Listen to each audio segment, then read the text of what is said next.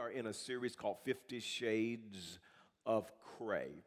50 Shades of Cray. If you're new with us today, the theme or the thrust of this series is simply this: we all deal with crazy. You deal with crazy, I deal with crazy, and we're looking at the Word of God and seeing from a biblical perspective how to deal with crazy.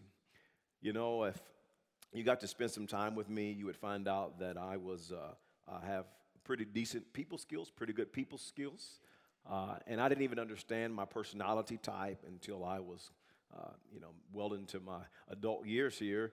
I didn't know as a junior high or early adult years or in high school my temperament, that I'm an introvert that has some good people skills. And so I didn't realize this, and when we started the church, day one of People's Church in the Quail Springs Small AMC Theater, there's a man that many of you know, he's on our staff now as our care pastor, Shelby Johnson.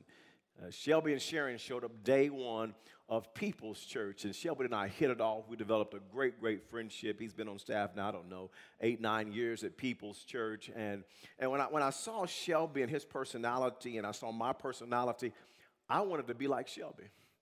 Shelby is an extrovert of all extroverts. He just loves to be around people. He's around people all the time. He'll spend hours with people, and then when he's done, he goes to the next person. He's excited. He's charged up to be with people. And I love people. I like to be around people, but Shelby's all energized. I leave, I'm tired. I'm like, and I get replenished by being by myself, by being alone. I love alone time. I love to be by myself and think and process. And I'm an introvert. And when we started People's Church and I saw a personality like Shelby and other extrovert pastors, I wanted to be like them. I literally thought something was wrong with me. I began to pray. I began to fast. I began to ask God to change me. I didn't like how he made me. I didn't like that I wasn't an extrovert. I thought to be a great pastor, I have to be an extrovert like Shelby. And so I'm praying for God to change me. I think all of us would say that there are certain things about ourselves that, I wish it was a little different. I wish I could change that about myself. There are some times that our situation around us isn't crazy. Sometimes we think we're the crazy one. Anybody know what I'm talking about? Like, I'm crazy. I've got some issues. I've got some things I want God to help me with. It was probably around 6 years or so ago. We were eating totally different in the Cooper house at that time, and man, we would eat cinnamon rolls in the morning, especially Saturday morning, warm cinnamon rolls. And we'd eat bacon and eggs and fried potatoes and all kind of food and for breakfast in the morning, especially on Saturdays. On the other days, I would eat big bowls of cereal. I'd eat Cinnamon Toast Crunch and Fruit Loops and Captain Crunch. Come on, somebody know I'm talking about a bowl like this. You know what I'm saying? Big old bowl, and I was throwing down, eating good, ice cream after meals. And I was about 30 pounds heavier than I am right now. And so I was about 30 pounds heavier. And one day I walked into the office about 6 years ago or so, and Shelby Johnson, good old Shelby, sees me, and he says, "Herbert, you're getting fat." "Oh, no, you didn't." I'm like, what? I mean, I'm insecure. My pant size already had went up waist size or two, trying to fit in some clothes or get some neat doofing jeans to fit into because I was bigger. I'm talking a little plump here, plump there, plump. And I'm like, man, and now Shelby's talking about me, and I'm already got insecurities, and I'm even more insecure. And I'm looking at myself. I'm like, I don't like myself.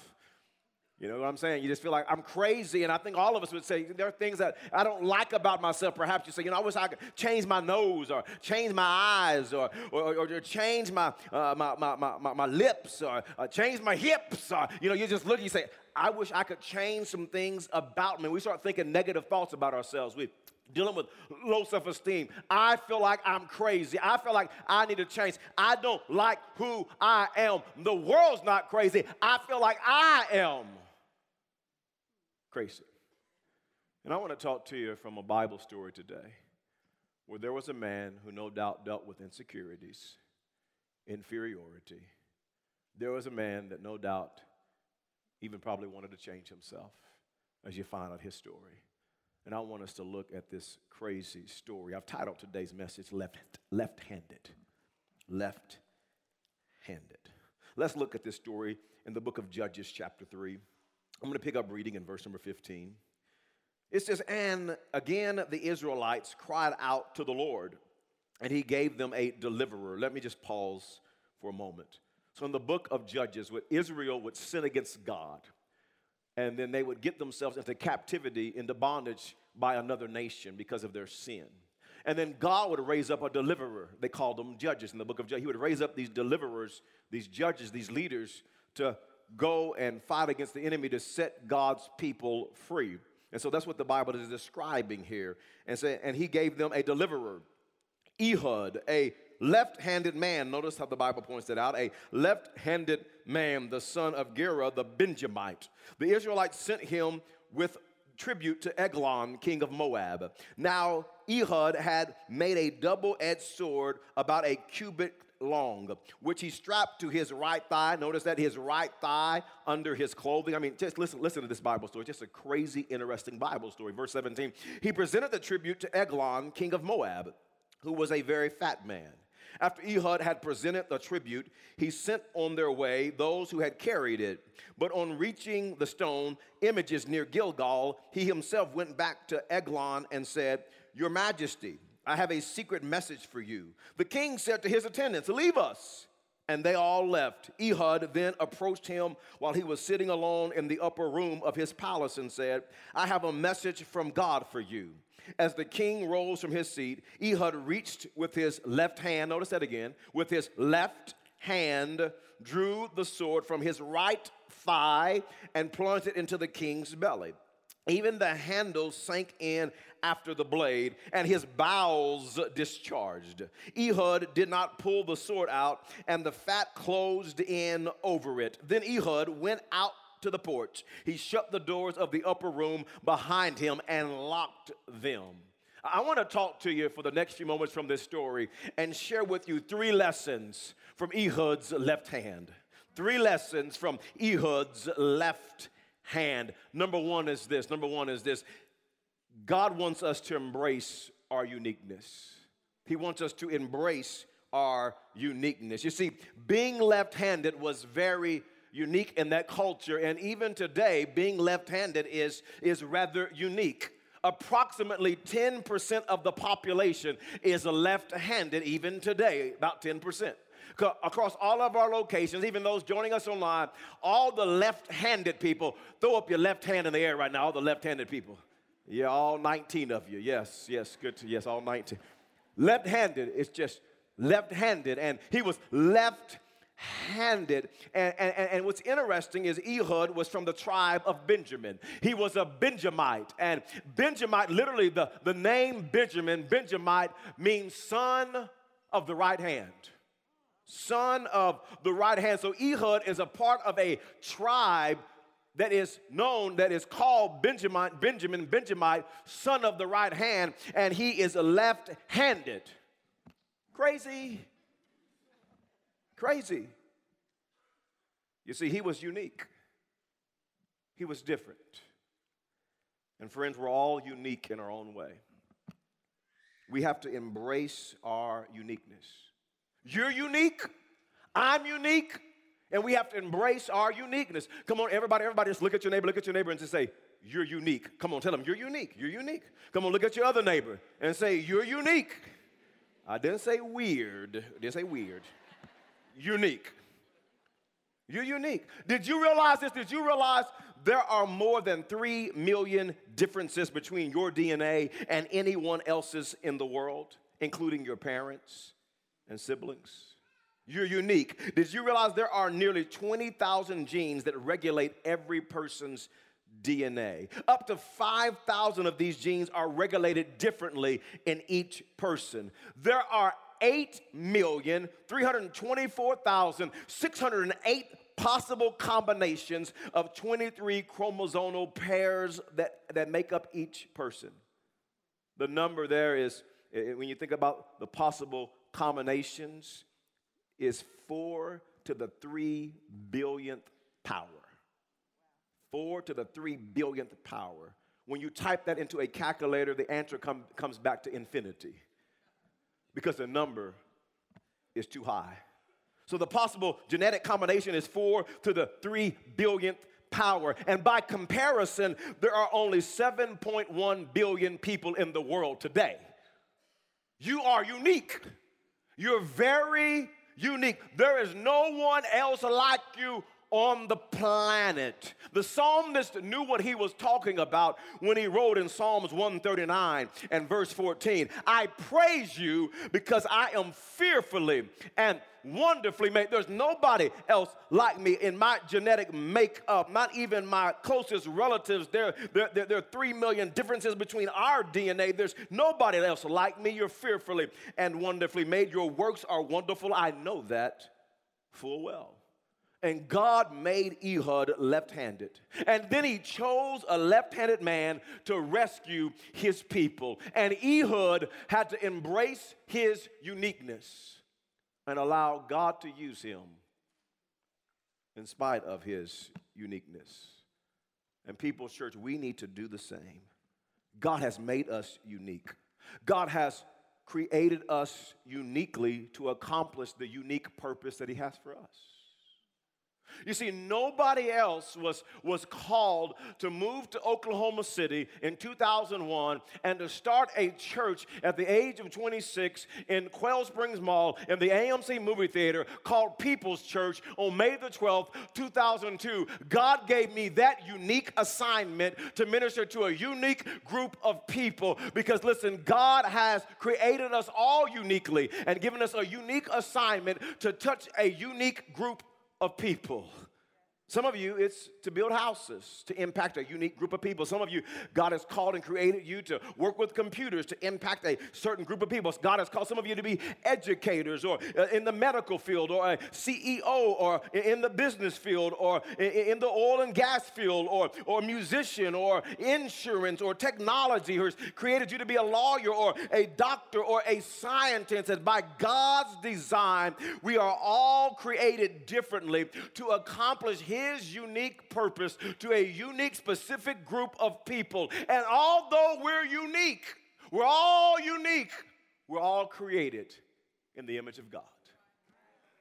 4 to the 3 billionth power, but we're all created in the image of God. The Bible says in Genesis chapter 1, verse 26, God created.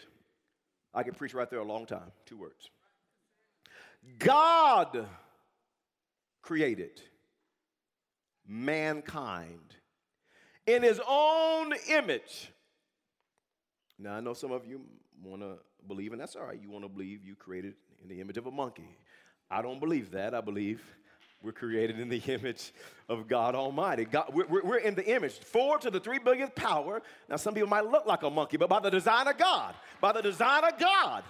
God did that. God created mankind in his own image, in the image of God.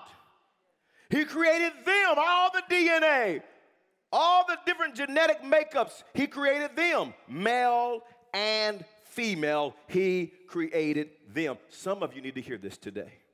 God created you, and God does not make mistakes. People may talk about you. People may tell you that you're worthless and that you're junk and that you're trash. People may say you're just weird. You're just way too different. You're just a mistake. But listen, God created you in his image. Embrace your uniqueness. There's nobody else created like you. You're in the image of God Almighty. Embrace your unique. I have learned to embrace my uniqueness, all my quirks, all my hang-ups, all my issues, all my introvertedness, all my insecurities. I've learned to embrace my uniqueness. I don't want to be Shelby Johnson anymore. I want to be the best Herbert Cooper that I can be for Jesus Christ. I'm going to embrace my uniqueness, and you need to embrace your uniqueness. God created you. He wired you. He knitted you together in your mother's womb for the specific purpose. You are unique and created in the image of God. Quit trying to be everybody else and be who God has called you to be. Embrace your uniqueness. Number 2 is this. There's a second lesson from Ehud's left hand, and that is God qualifies the unqualified. He qualifies the unqualified. You see, the tribe of Benjamin was the smallest of all the tribes of Israel. That alone was a reason for many to disqualify Ehud from being a leader in Israel, because he was from the tribe of Benjamin. I want you to hear what Saul says about being from the tribe of Benjamin when he was selected to be king, and this is before he was the king of Israel. Here's what he says in 1 Samuel chapter 9, verse 21. Saul answered, "But am I not a Benjamite from the smallest tribe of Israel?" He says, "Listen, I'm unqualified. I can't be a king. I'm insignificant. I'm from the smallest tribe of Israel. And is not my clan the least of all the clans of the tribe of Benjamin? Why do you say such a thing to me?" See, understand that Ehud was from the smallest tribe in Israel. And then on top of that, the tribe's name means son of the right hand. And he's left-handed. This is what you call unqualified times two. I mean, the odds are stacked against him. And being left-handed in that society meant that he was weak. It meant that he was disadvantaged. It meant that he was unqualified. You see, people would have never chosen him to be a deliverer for the nation of Israel and to defeat the enemies that they were facing. Natural human beings in their right mind would not have picked him because he was left-handed. They would have chosen someone who was right-handed. You see, being right-handed in that culture was a sign of strength, was a sign of power. It was a sign of being qualified. When you read the Bible, it's really interesting. You clearly see how being right-handed was a sign of power and strength. Let me just share some scriptures with you here. Exodus chapter 15, verse 6. Your right hand, Lord, was majestic in power. Your right hand, Lord, shattered the enemy. Isaiah 41, verse 10. Do not fear, for I am with you. Do not anxiously look about you, for I am your God. I will strengthen you. Surely I will help you. How will he do this? Surely I will uphold you with my righteous right hand. Psalm 17, verse 7, show me the wonders of your great love. You who save by your right hand those who take refuge in you from their foes. You see, right hand, the right arm, the right hand was a sign of power, was a sign of strength. Psalms chapter 44, verse 3, it was not by their sword that they won the land, nor did their arm bring them victory. It was your right hand, your arm, and the light of your face, for you loved them. Psalm chapter 110, verse number 1, the Lord says to my Lord, sit at my right hand until I make your enemies a footstool for your feet. Luke chapter 22, verse number 69, but from now on, the Son of Man will be seated at the right hand, notice this, the right hand of the power of God, sign of power. Sign of strength. Colossians chapter 3, verse 1. Since then, you have been raised with Christ. Set your hearts on things above, where Christ is seated at the right hand of God. And although the right hand is a sign of power and strength, although the tribe of Benjamin means son of the right hand, God chooses a man that many would have disqualified. God chooses a left-handed man. When God chose Ehud, I can just imagine what was going through his mind. Hello, God, you got the wrong one. It's not me. You don't want me to be, I'm left-handed, God. The soldiers are training right-handed. Matter of fact, God, if I'm being honest with you, I don't even like the way that I'm made. Because, I'm kind of looked down upon in the society, and even us left-handed people, they're trying to make us be right-handed, so I'm trying to practice writing right-handed, I'm trying to be right-handed, I'm trying to train right-handed, because right-handedness is what is looked upon in a favorable way in our society. I can just hear and see his thoughts. He's insecure, looking at himself. God, how in the world can you use me? Why would you choose me? I am unqualified. And friends, we can all have reasons why we feel unqualified. You have reasons. I have reasons. God, I'm unqualified. You can't use me. You give reasons like, well, I'm single. or I'm married. I have children. I'm a single parent. God, you can't use me. I'm unqualified. I'm divorced. I'm new to church. I'm a new Christian. You can't use me. God, look at my family. I come from a screwed up family. Look at my genealogy. I'm disqualified. God, look at the physical element that I have. You can't use me. God, I'm too old. My best days are behind me. I'm too young. I don't have enough experience. Look at my skin color. I'm the wrong skin color. I've been abused. I didn't finish my education. I've lost my job. People don't like me. I don't fit in. We can all give reasons why we feel so disqualified, but God qualifies the unqualified. The scripture says this in 1 Peter chapter 2 and verse number 9.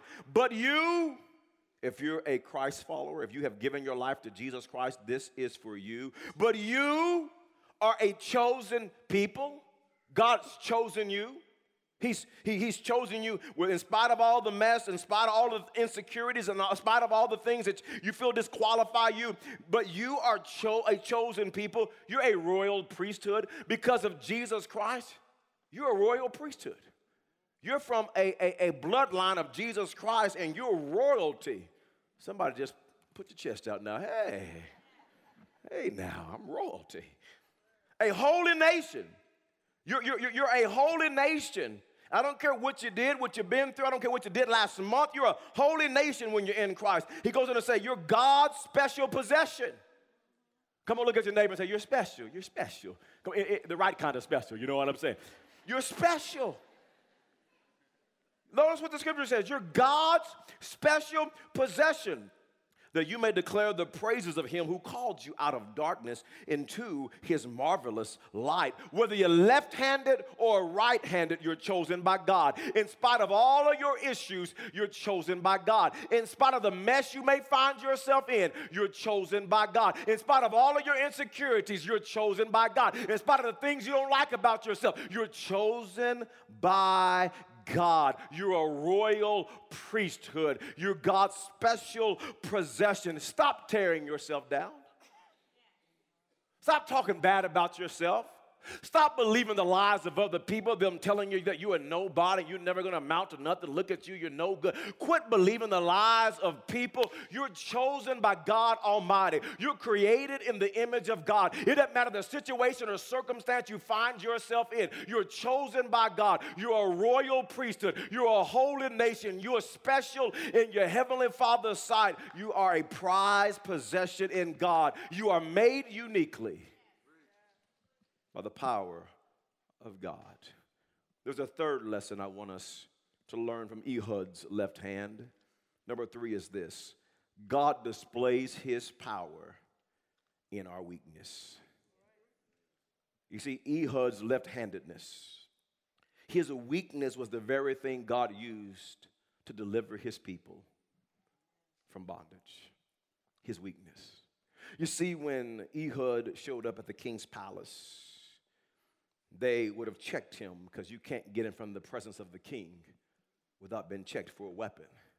And so they would have went to Ehud and they would have checked his left leg, because soldiers were trained and they carried their weapon on the left leg, and they would have grabbed the weapon out and they're ready for battle. And so they checked Ehud's left leg and there was no weapon, so they let him in the presence of the king. His weakness, his weakness, his weakness, his weakness, his weakness. He gets in front of the presence of the king. Scripture says they have a tribute for him, give him a gift. He leaves with some other Israelites. He leaves and then he gets near Gilgal, the scripture says, and he turns back around and he says, hey, I need to talk to the king again. And he gets in front of the king and he says, King, I have a special message from you. He dismisses everyone out of his presence except for Ehud, because now he trusts him. He has rapport with him. He just gave me a gift. And as he releases everybody out, and the reason that he doesn't call for the soldiers to come in when Ehud reaches down towards his leg is because he knows nobody would send a left-handed man to fight against me. Nobody would send a left-handed man to do battle. I mean, everybody knows that the right hand is power. And so as Ehud reaches down to his leg with his left hand, Eglon doesn't think anything about it. He's left hand. He's not, this must be part. You must going to give me a piece of jewelry or something. And he pulls out the knife, and it's too late, and he stabs him in his stomach, and Israel is set free because God showed up and used a man who was left-handed. You see, what the world sees as a weakness, God sees as an opportunity to display his power. And God used a left-handed man, weakness, to display his strength. Paul talks about this in 2 Corinthians chapter 12 and verse number 9. He says, but he said to me, Jesus said, my grace is sufficient for you. You see, there were scholars who believed that Paul was losing his eyesight. And he says, for my power is made perfect in weakness. Therefore, I will boast all the more gladly about my weaknesses. I will boast about my weaknesses so that Christ's power may rest on me. Isaiah says in Isaiah 40 and verse 29, he gives strength to the weary and increases the power of the weak. I like what Paul says to the church at Corinth in 1 Corinthians chapter 1, verse 26. I want to minister this to your heart. I want to minister this to your heart. Open your heart up. Let the Holy Spirit speak to you. He says this in verse 26, brothers and sisters, think of what you were when you were called. Come on, will somebody go down memory lane with me? When he called you, when he saved you, think of what you were. Broke, busted, and disgusted. Tore down from the floor down. Come on, think of what you were. Think how he pulled you out. When he called you, think where you were when he called you. You were a mess. Think of where you were when he called. Come on, go down memory lane. Some of you got too sanctified. You can't remember where you come from. Think of what you were, he says, when you were called. Not many of you were wise by human standards. You weren't all that wise. You were weak. Not many of you were influential. You weren't some powerful person, some person of nobility. No, you weren't influential. You're weak. Not many of you were from noble birth. You didn't come from a king or a president or a princess. You weren't from noble. You're weak. Verse 27, but God chose the foolish things. Come on, let's look at your neighbor and say, you're talking about me right now. Yeah. God chose the foolish things. A little boy from Wewoka, Oklahoma. The foolish things of the world to shame the wise. God chose the weak things of the world to shame the strong. God chose the lowly things of this world and the despised things. Despised. Think about my story. I go down memory lane. I think about God